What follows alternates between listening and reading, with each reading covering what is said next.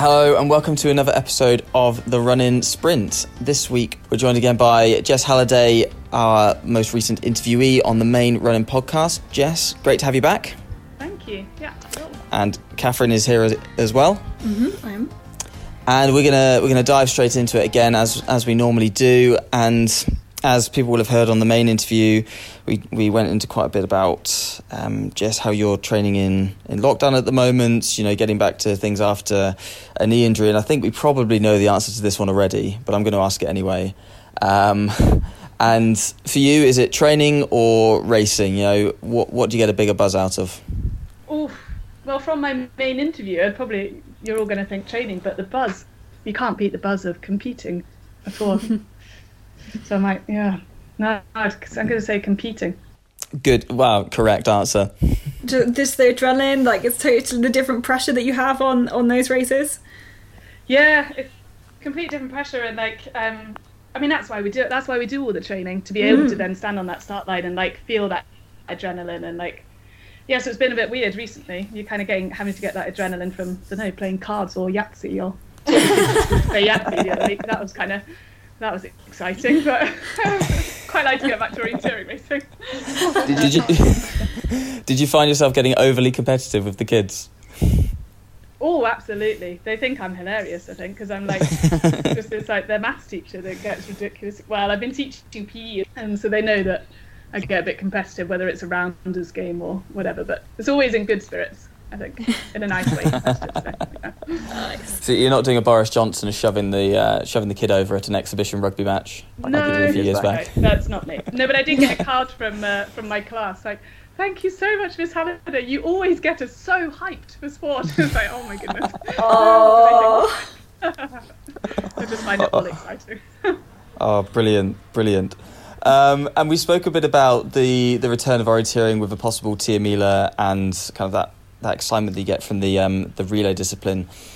I think some of the best races you've done in the relays internationally have been first leg, and obviously you mentioned the Tia Mila 5th place where you were on first leg in Falun.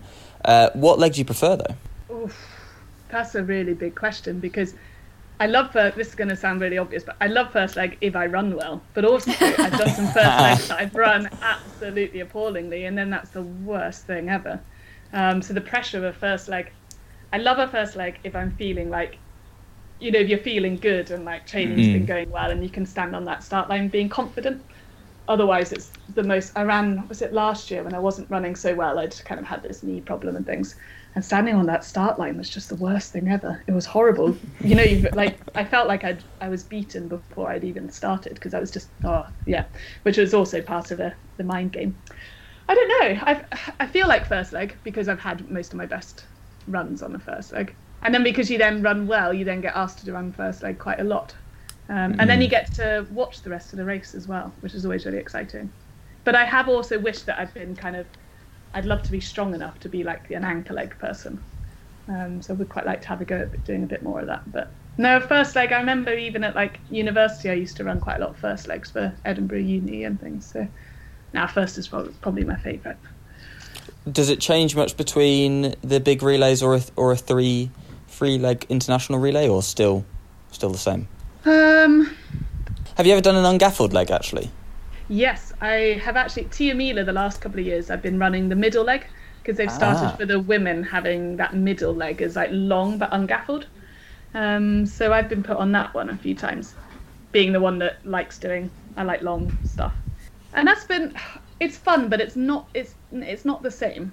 It's really not the same at all. You know, when you know that everyone's going the same place, it's so much more about like kind of keeping up, but also then trying to break away if you can, or like, and also because it's in the middle of it's on third leg. It's like, actually, you just need to not do anything stupid.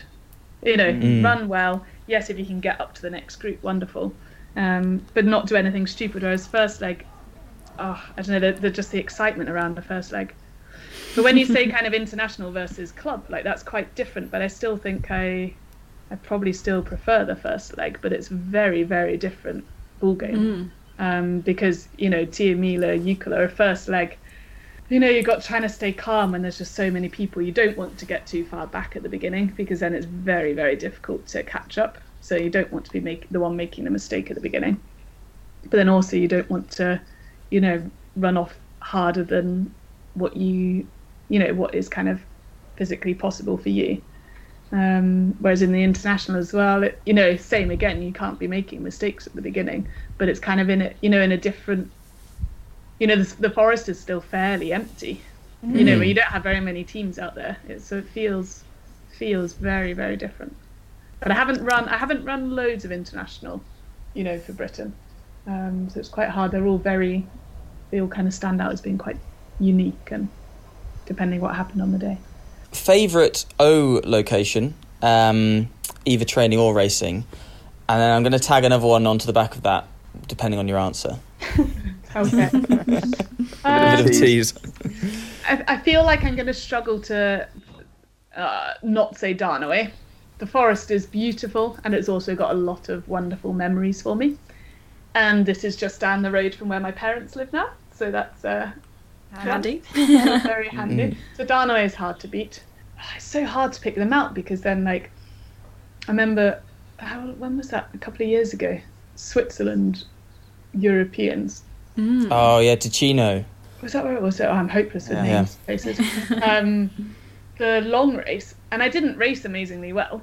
We got bussed up to start quite high up, and you're actually up in the open kind of Swiss. Almost felt like you're up in the mountains, kind of high up, and then descended back down through the forest for the finish. I mean, those kind of races are just I'm just kind of proud to have experienced. They're just incredible scenery, and different style of orientation, where it changes from that kind of big route choicey stuff up at the top round basically up in the mountains, and then coming crashing down through the forest, where it's really suddenly tricky coming down onto things, and that was pretty cool.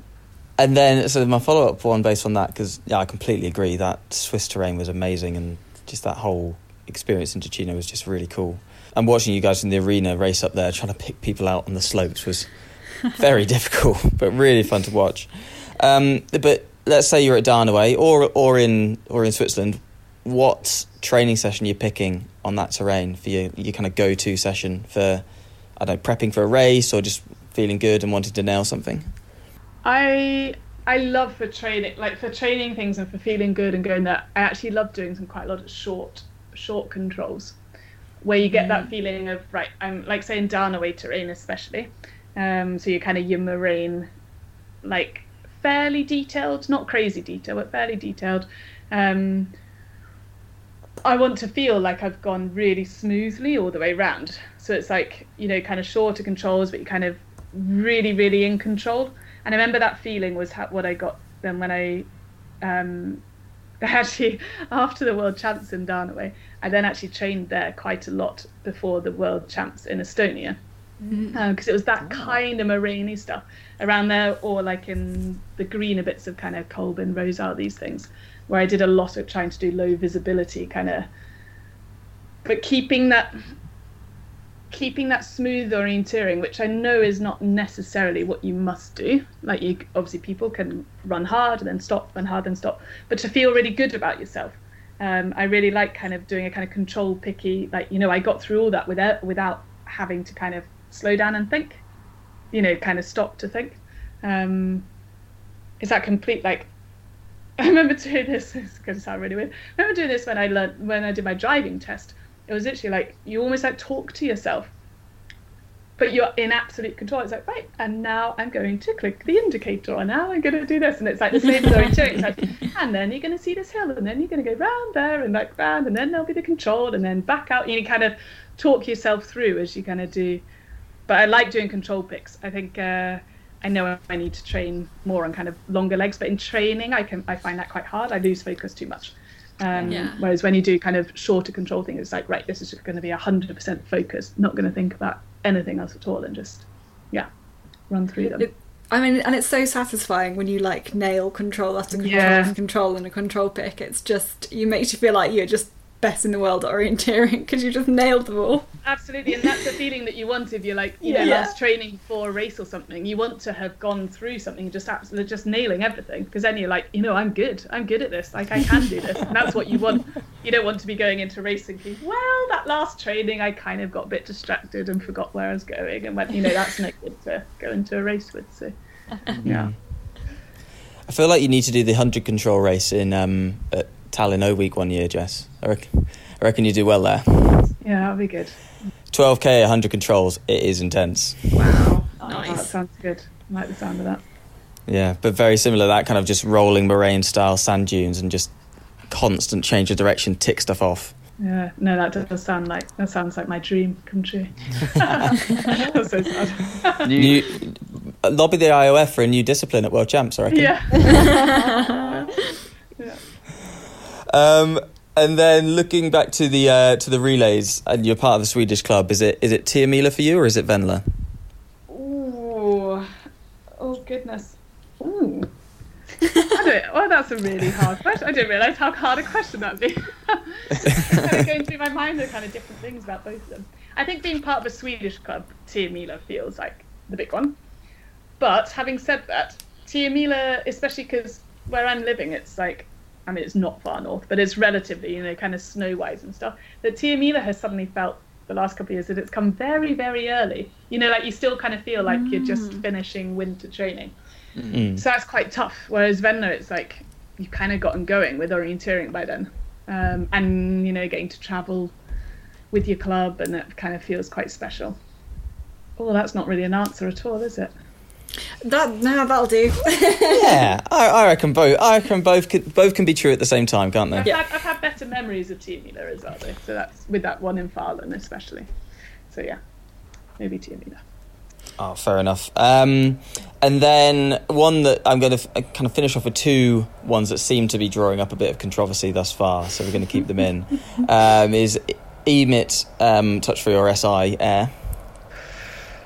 Ooh, now that's also a very good question. I started using. I feel like I have to say EMIT because our club coach, he's does all the EMIT here, and actually does like here to Lurfors. He does all the timing and stuff for like World Champs and things when it's EMIT. So I feel like I kind of have to say EMIT. But it's quite cool. They seem to have this kind of new thing that you. Well, I say new. I don't know how new, but like when you have it. Kind of round, you have it round your wrist, you know, like those ones that we've had before. Mm-hmm. But now they use like, I need to ask more questions. I don't know exactly. But it looks like whether it's like an iPad or something that you just kind of read it after. So even like last weekend, I was up in Sälen. It's a place like up in the hills that are quite popular to go on, like kind of training and things. And Malung's orienteering club, they've got a really good boys team. They set up kind of training there. So it's just like you go and there's like a little hut that you can kind of, is all kind of done on a trust basis, you know, you kind of pay for some maps and things. And then they had like just like this iPad thing sitting there so that, you know, it's like a kind of map of the month kind of thing. You just go and then you can like read it out. It suddenly seems to be very simple. Oh, wow. So I don't know. I definitely was an SI person, but now I have to say it's winning me over a little bit maybe. Okay. Well, it's good to have some balance on the podcast, so that's all I can say to that, because everybody else has gone SI all the way, so thanks for bringing some balance to the podcast. Ooh, risky. I'm going to be lynched now.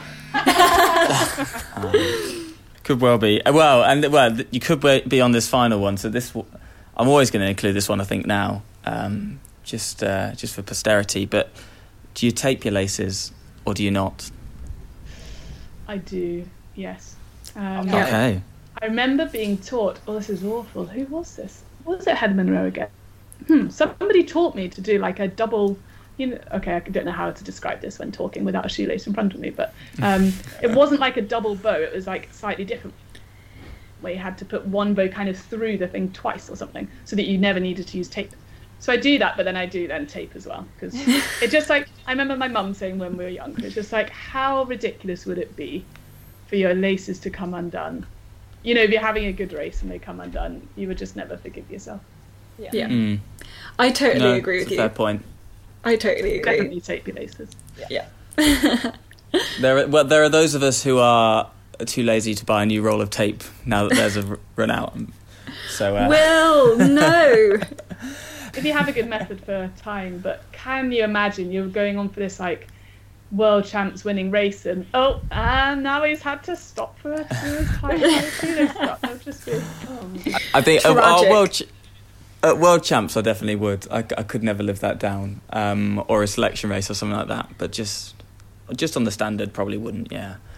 Oh, actually, I might throw an extra one in, which could be just as controversial. Do you tape your ankles? A lot of people religiously do that, and I never have. Okay, so my ankles have been they've held me back, can we say? Well, or I've held myself back by not strengthening them enough when I've done things on my ankles. And I actually turned my ankle last Friday, so I'm quite upset about that. Because I basically don't over winter. I don't when I'm training, and then when I come to a race, I do tape my ankles so that I don't have to think about it. Because otherwise I do find myself kind of watching my feet and kind of where I'm going. And I thought I was doing like so well, like, you know, I haven't turned my ankle for ages. And then last Friday, I turned my ankle a bit. So now, but I don't think it's very good for your skin, like taping them all the time. It gets like really, and this isn't in a vain way at all. It just gets really raw and quite painful. But I honestly think we should be working to strengthen our ankles.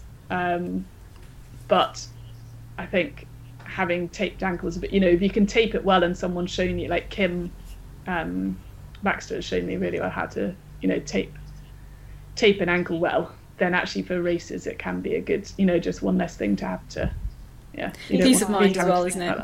Yeah. Yeah, because we do get very lucky as orienteers. I think the lack of injuries that we get during big races when it's so rocky or anything like that underfoot. Yeah. Yeah, it's like you say, that ultra layer of protection for when you're racing. You just don't want to be that person who jumps the wrong way off a cliff. I know, and you can just have just one bad moment, and then it's because it could just be so unpredictable in the terrain and things. So absolutely. Wow, there we go.